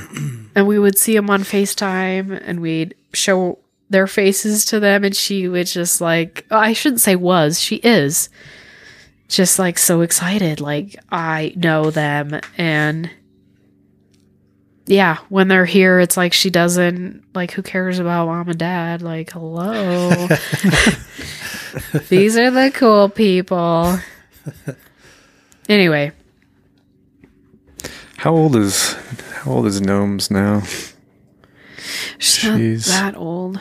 Well, she acts like she's like 15, but what a sass. I know. She really is. She like has so much But sass. she was kind of our little pandemic baby spree that we had in the family. I mean, it was Liddy's first, and then Gnomes, and then Ruth. Yeah. So she's just, what is it, like 6 months younger than Liddy's? 3 months younger? 5 months, somewhere there? 5 for Lydia, and then 4 later is Ruth, if that makes sense. Oh, okay. Yeah. So it's like essentially a year span, not an actual year, because I think one's in 2020. Well, and 2020. Technically, Ruth was born in 21. Yeah. But I mean, they all were born within a year chronologically, right? I mean, yeah, because it's like 5 or Lydia, then 5 months later Ashley, then 4 months later Ruth. Right. So yeah, it's within like a year. But she's 1 and a half. Yeah, she's coming up on 2. She is closer to 2 than 1. Yeah, because Liddy's just hit 2. She did. Just hit 2, yeah. Big girl now. Yeah. It's such a short amount of time. Like as an adult, 2 years is nothing. Yeah. But then at the same time, there's so much activity going on with them. Just like their appearance, their growth, their brain, like everything about them is just accelerated. So it's such a short amount of time, but so much is happening in that short amount of time. So it seems like it's a longer period than it actually maybe is. It does. I mean, when we first, I don't know, it was like October. Ashley was just a couple weeks old, and we took that picture with Lydia and her, and it's like this huge difference because Lydia's like... Oh, the one I threw up in Slack? I shouldn't say threw up in Slack. I can't remember if that was it. Posted in Slack. Pictures now. Yeah, I'm vomiting pictures. Is that the one you're talking about? Like recently you put it up? Yeah. No. Oh, okay, never mind. Because she was older, like when they were both on my lap. Yeah, that's the one I was talking. She was older then. I mean, like when Ashley was like a newborn, it was like October 2020. Oh yeah, I do remember that. Okay, yeah. Anyway, whatever. That's only 5 months, but Lydia was like, yeah, there was such a big surprising difference. Yeah, it is. But then if it's like for example, you and I, both of you, there's years of like difference. Oh yeah. But because now we're adults, like it doesn't feel like that. It matters way less. Yeah. And so like obviously when Ruth and Lydia and Ashley are all going to be older, it's like, yeah, that's nothing. A couple months apart. Yeah. It's nothing. It's beyond negligible. Yeah. You'll be like roughly in the same school year or maybe like a year behind or ahead, but like, that's no big deal. Yeah. Yeah, exactly. I mean, it's, you'll never have known a time when they weren't in each other's lives, essentially. Yeah. Yeah. Memory wise. I mean, that's the same with our cousins. Yeah. It is, right? I mean, I remember I don't know my earliest memories were they're all just kind of like they've always been here. Yeah. Well, my earliest memories were in Hillsborough, and we would do Aunt Karen, Uncle John would visit, in the blue van. And, every once in a while, Mom and Dad would let us, not you youngins necessarily, but they'd take us to Redmond because the Smiths had moved to Redmond before us. That's right. Yeah. They were in Corvallis, I think, before then. But anyway, so they were in Redmond, and then so we'd go visit for a little bit. And it seemed like it was so far away. Oh, we had to go through the mountains and the Cascades. It's only like 4 hours. 4 hours. Anyway. Yeah. Yeah, I'm very excited for all this youngin' generation here because they're all so close. Like Jacob's 5, and then the youngest is he 6 I now? don't know. All I remember, I thought he had just turned sorry, 6 Jacob. because I was thinking that's when I met Lauren was at 6. Oh. Which is like so young because Jacob is like so young. Yeah. Well, I mean, that's still a small spread. I mean, if Jacob's 6 and Ruth, she's the youngest. How old is Ruth now? She's coming up on a year? No, she already hit a year in February. Yeah. Oh, okay. So just a year May. and change. Yeah. I mean, that's Year that's a tight spread for all of the cousins there. Yeah, that's true. Well, what are your... I don't know if this is a good question, but like, what are your conclusions from these very intense, very personal experiences? Yeah. It's a great question. I learned nothing.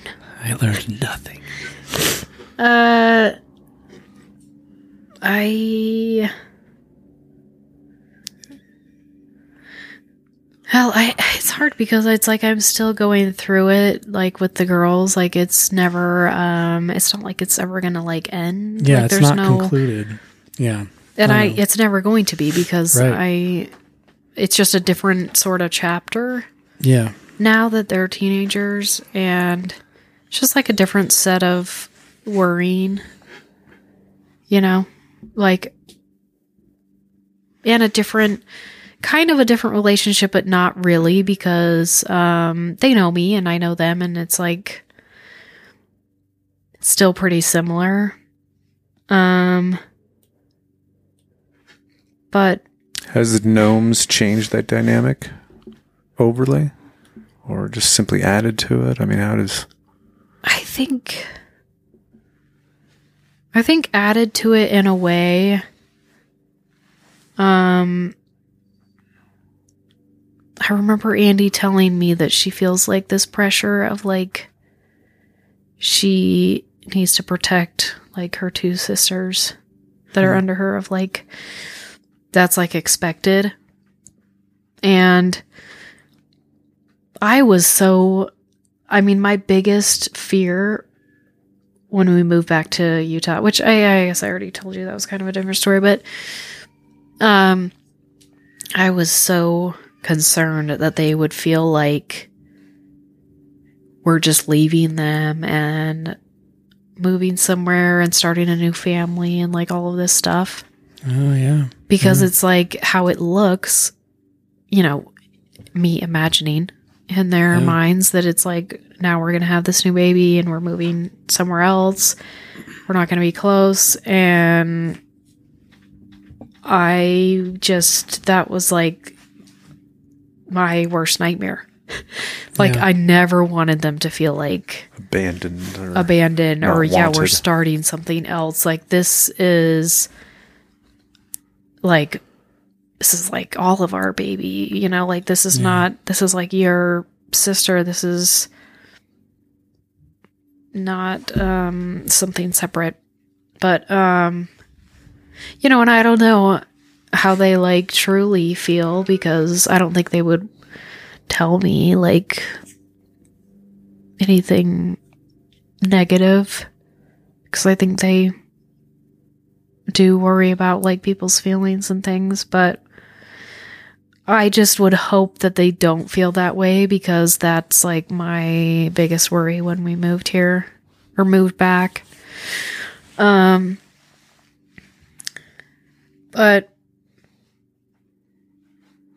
I don't know. I guess I've done my best to try and not have it be that way, because I don't feel that way. And for that huge portion, I felt the opposite. Yeah. But, Right.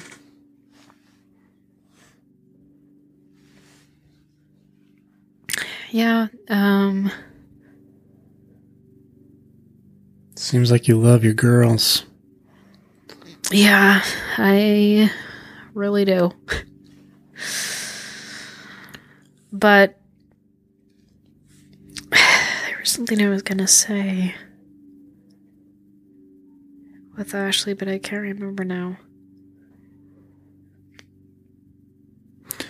Obviously, the road to here, where you are now,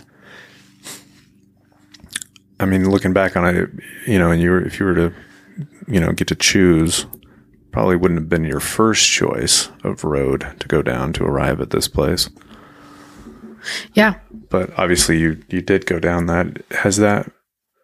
Have you seen value in it despite its... Yes, actually. It took me like a while before I really was like, this is the best thing. But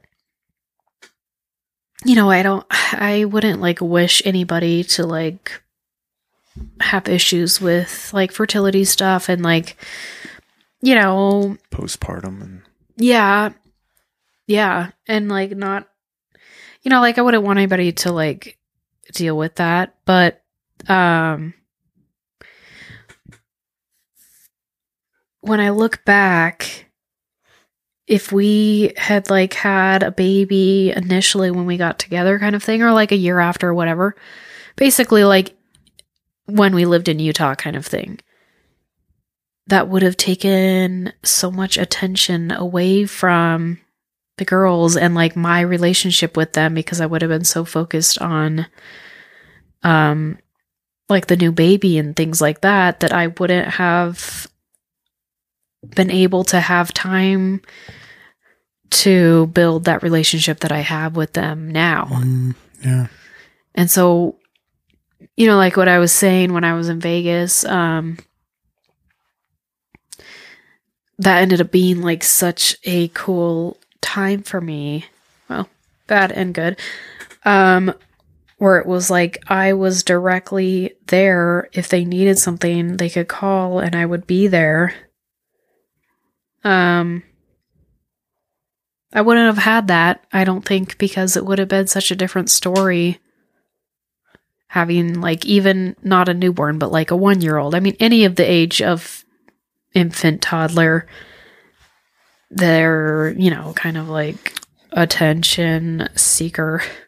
Well, I mean, it's full time. I mean, a newborn, it's a lot of attention, a ton of attention. I mean, Jana's only just now kind of getting into the stage where she's playing full-time zone defense as opposed to man-to-man defense. Yeah. Really. Right? I mean, they take a lot of... Well, I mean, with my kids, all my kids, they're really quite demanding. Can't really speak to everybody else. You see it. You observe, son. You're not my son. Sorry. Well, I mean, it's difficult because there's the two of you and you rely on each other, but it's still difficult for even the two of you. I mean, working together and trying to go through it, and that's a lot. So yeah, I definitely would have.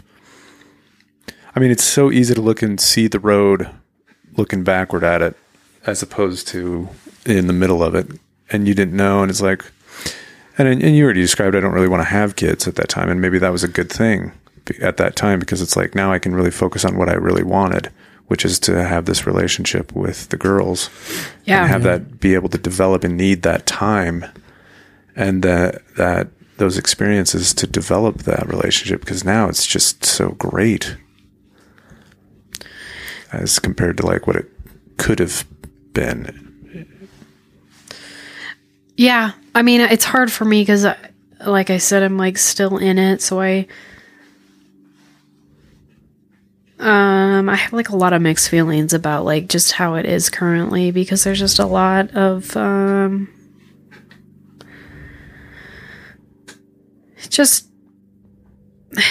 don't know. It's so hard to explain because you kind of like need to,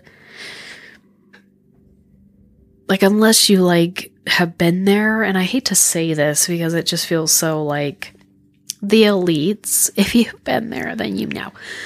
But it really is just like you don't really know how all the details, like, it's really complex. And I think that's why a lot of people don't want to deal with having, like, getting into a relationship where somebody already has, like, kids, or, dealing with, like, an ex or something like that, because there's a lot to it. And you really have to,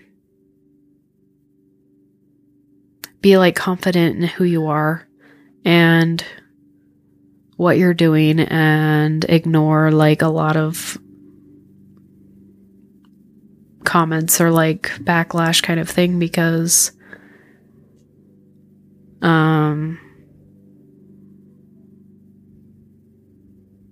if you let it, like, get to you, it's gonna, like, eat you alive.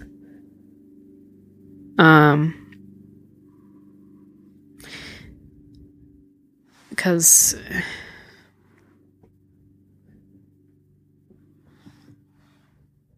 it's difficult.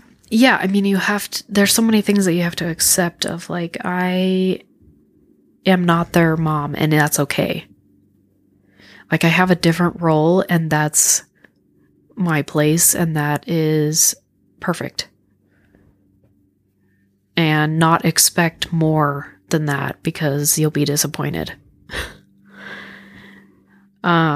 But demand things, like, you don't want to be just, well, like I said before, I didn't want to be walked over, because I'm not going to discipline them, like, harshly.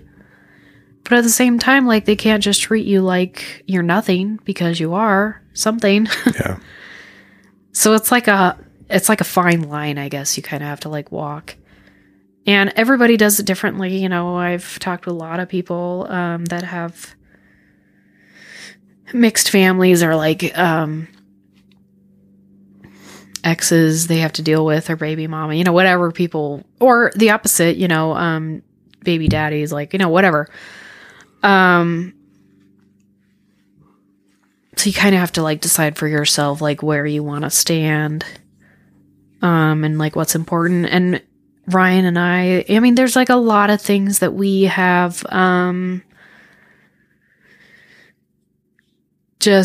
we've had to talk through, because one of us is kind of like, this is unfair, and we need to, like, address it or make it different. And then we have to talk about it, and it's like, what's the right thing for them? Like, aside from our own issues with how, like, this is fair, this is not fair. It's not about your relationship with the adults. It's like, in their eyes, what's going to be better and more beneficial for their future, because we're making little tiny adults.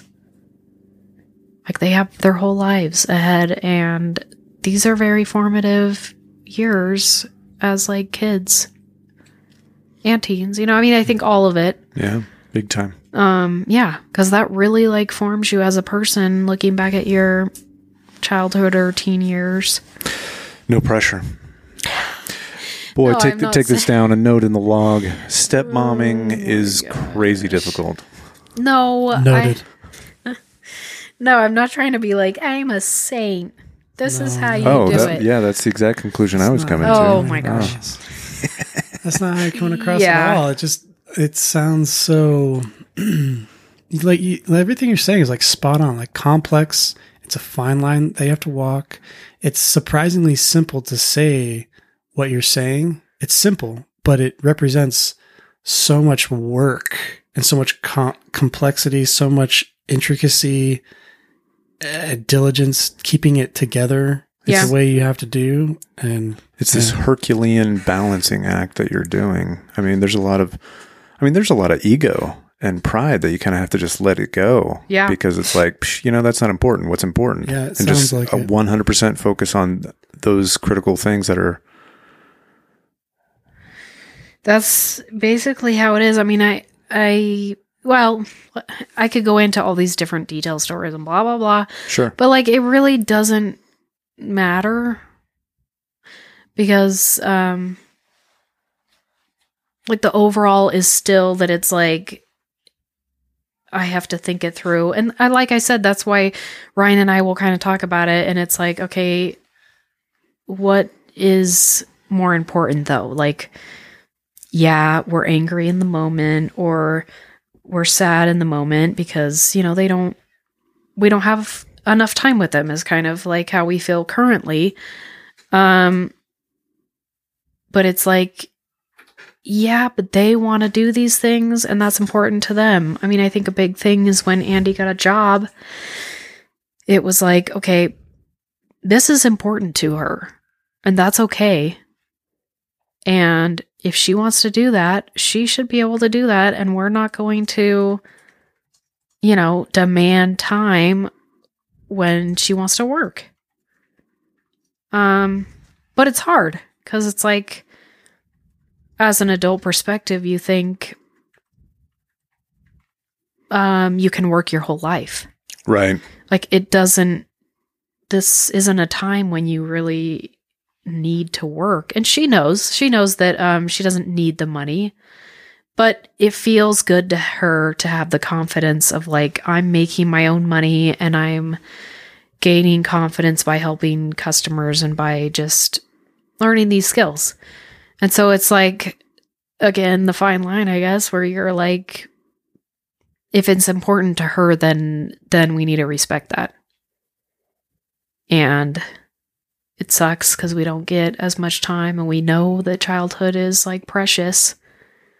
But how could we be the ones to say like, you can't do this?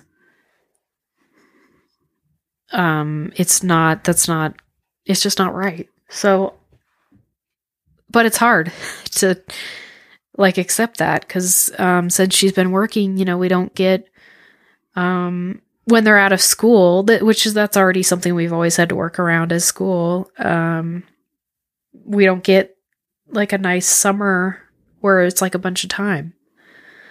So yeah, I mean, it freaking sucks, but, but that's okay. And I remember, I just thought of something else when I was in Vegas. And they had just moved in with their mom's about to be fiance. And I remember they had a lot of time there because that's normal, you know. We only had them every other weekend and then weekdays and things, but not as much time as they do with their mom.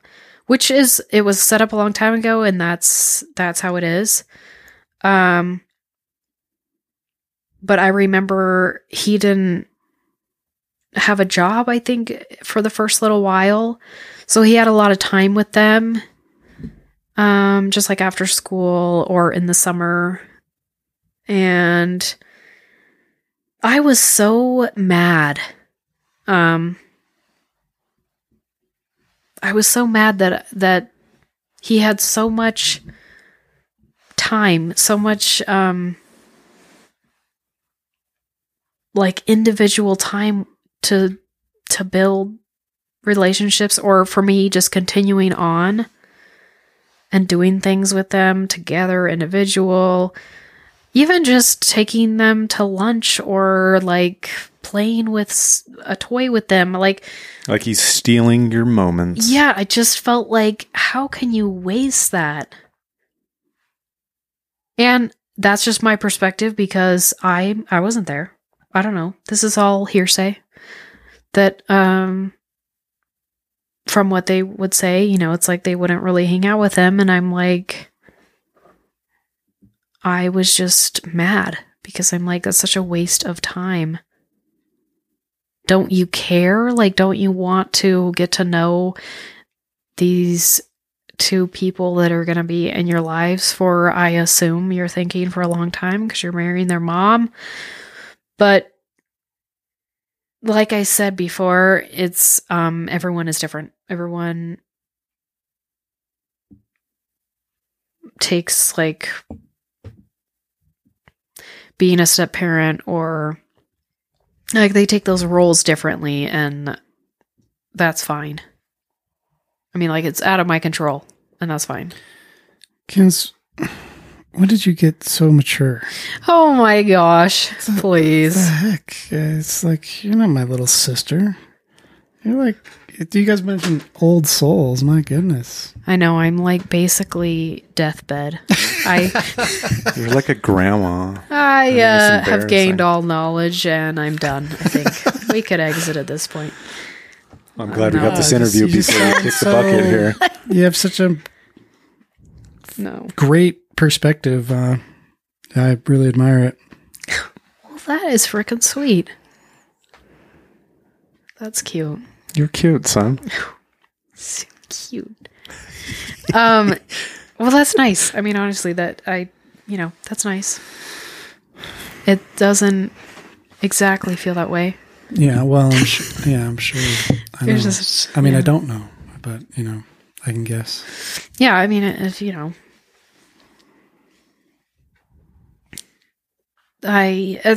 again, I'm not saying you have to like be there in order to get it. I'm sure there's a lot of things that are like relatable as far as in general, having your times where you're getting to know your own kids. Like, it's a whole thing. It's not like, well, like we talked about, it's not like they just come out and you're like, I love you and I know you and things are great. Like, you have to like That's get to know them. Instagram, right? Yeah.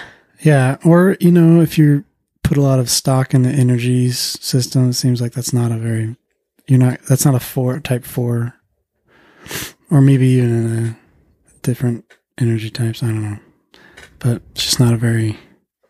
You're not just going to instantly feel Connect. something for somebody else. Yeah, I was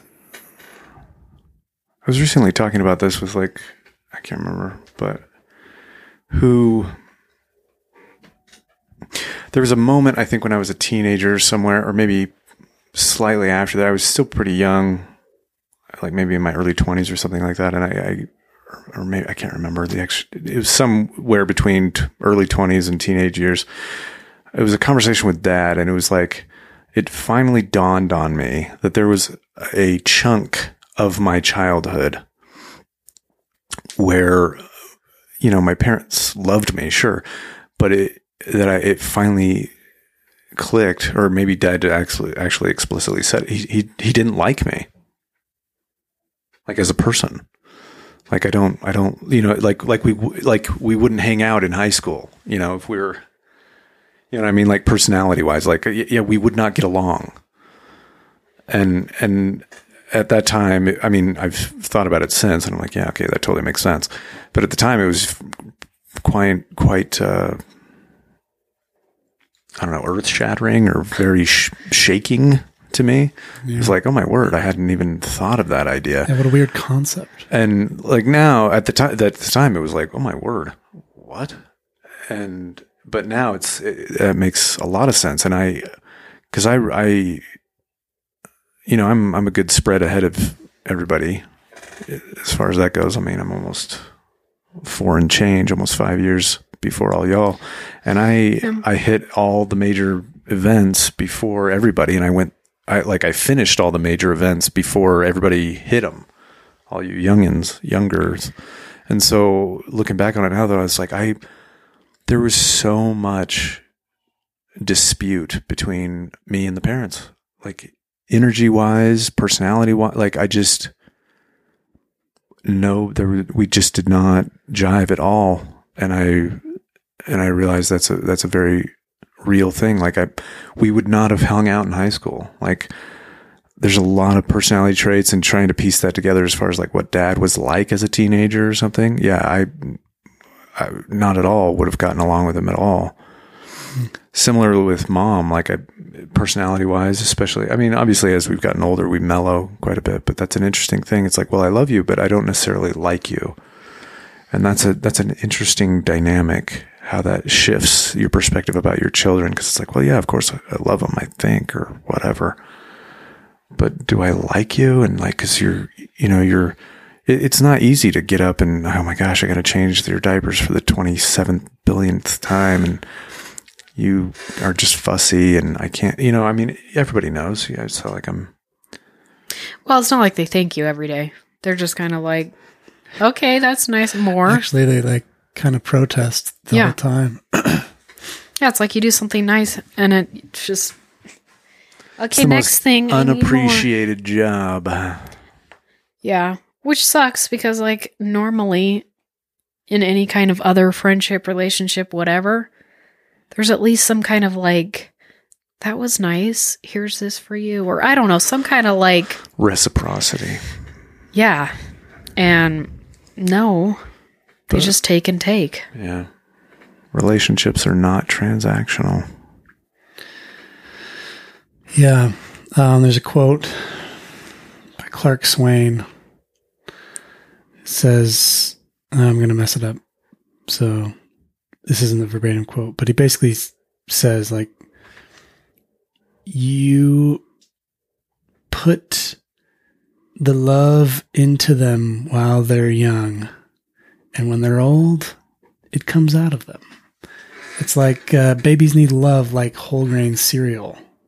It's nutritious to them just like whole grain cereal, but they don't necessarily, they don't understand any of these things. It's just all happening to them, and they're just experiencing their emotions and experiencing the world around them, and it's all kind of happening in real time for them. And they don't even really have a concept of memory until like a lot of life is happening to them rather than them doing life. Right. It's not very intentional until you start getting older, maybe 5. I don't know. I'm just guessing now, but I know that Lydia, she has memory, but it's like, but I look back at my earliest memories. It's like, I think if you count some of the videotapes that we have, then I could say 2, but if we don't count those, then I'm going to say like 3 or 4 years old. I don't know. Anyway. Yeah, that's probably true. You don't like become, well, it's kind of like we were talking about earlier. I keep saying that, but when you become aware of yourself, of like, you're actually like intruding on someone else's space. I mean, like you like realize, oh, like it's not about me innocently. Like you just don't know. Yeah. What a realization. Anyway. I mean, I truly don't. We Photoshop that. I don't know. I know. I hear you. I appreciate you doing it. I really do. Because it's not about us, and it's not about promoting yourself on the internet or something like that. This is not what this is about. For me, this is about a family record that can actually have the ability to affect generations that are born later that you might not have even met yet. Yeah. I think that's so powerful. It's true. It's happened in my own life. I've been affected by hearing stories of people before me existing and living life. And it's like, whoa, their experience was like, that happened like 50 years ago, but it sounds like it could have happened yesterday with how true that seems, and I hear the story and it resonates with me and it changes me and it helps me to have more hope in my own life, to move forward through difficult or challenging things. And like, it's just really good and positive in my opinion. And it's all kind of messy. Yeah. But it comes out being positive in the end for me. Yeah. I mean, I've heard, well, they weren't like my own family, but just like different things where they've talked about on documentaries and whatever. Yeah. And you're like, wow, that's what happens today. Just a little bit different, but like pretty much the same. It's like helpful information. Yeah, that's true. Well, yeah, we appreciate you coming on. We appreciate it. Thanks, guys. I thought about, well, you already know, I thought about it a little bit where I was like, what do I want to talk about? And then I was thinking, I don't think anybody in our family really has like my situation. I mean, I don't think anybody has like stepkids, do they? No. Well, except Uncle Dave did. Yeah, that's true. But yeah. And see, oh, go ahead. Oh, no. I was thinking there was on mom's side like a couple cousins or something. Kev's kind of done the stepkid thing for. Yeah, Kevin and no, okay, I think that's all I can think of. But what were you gonna say? Oh, just wouldn't it be cool if you could hear Uncle Dave talk for 15 minutes about being a stepdad? I have heard him talk about that. Oh, really? Mm-hmm. Go ahead. What did he say? Well, I mean, it's a lot of similarity to what you've described. He's had some really difficult experiences, and a lot of it is enduring. You know, and I mean, you're dealing with teenagers that are not your own, and for him, he just kind of determined, like, I'm going to be this direction in their lives, and so I'm just going to be here. And you know, they fight against it as they progress through their formative years, you know, teenage years, young, early, and then they get older, and they just start appreciating this foundation that was present in their lives. And obviously you don't get to see that necessarily, but you got to endure through it. I think the one that comes to mind is Uncle Dave was describing a situation where I think a teenage Wendy, she was mad at him for something, you know, because, you know, you're not my dad and blah, blah, blah. And she was like pounding on his chest, just like trying to hit him. And she's not hurting him necessarily. I mean, Dave's pretty hard to hurt Uncle Dave. Uncle Dave's a big guy. But he just remembers just standing there, and you see just taking it and going, you know what? I'm here. I love you. Not going anywhere. And in my recollection, I could be misremembering, but there was kind of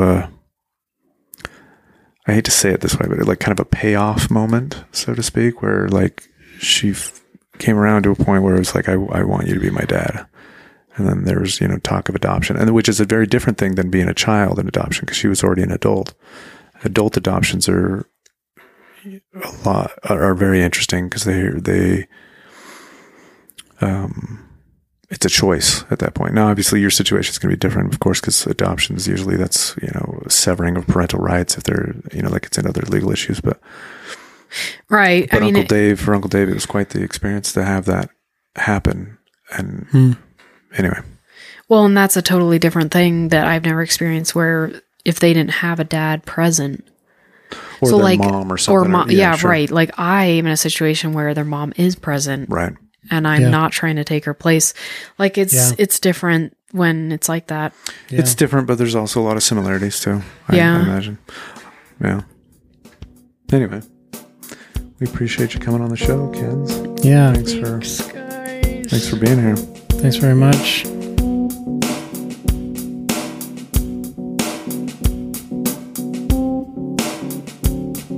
Yeah, this has been another episode of So You Can Hear Me Now with our guest, Sarah. Thanks so much for being here. Till next time. And remember, there will be two versions of the podcast, and a public version and a privacy honoring version. Okay. Thanks again, Sarah. We'll see you later. Thanks, Ken. It's been emotional, but okay, bye.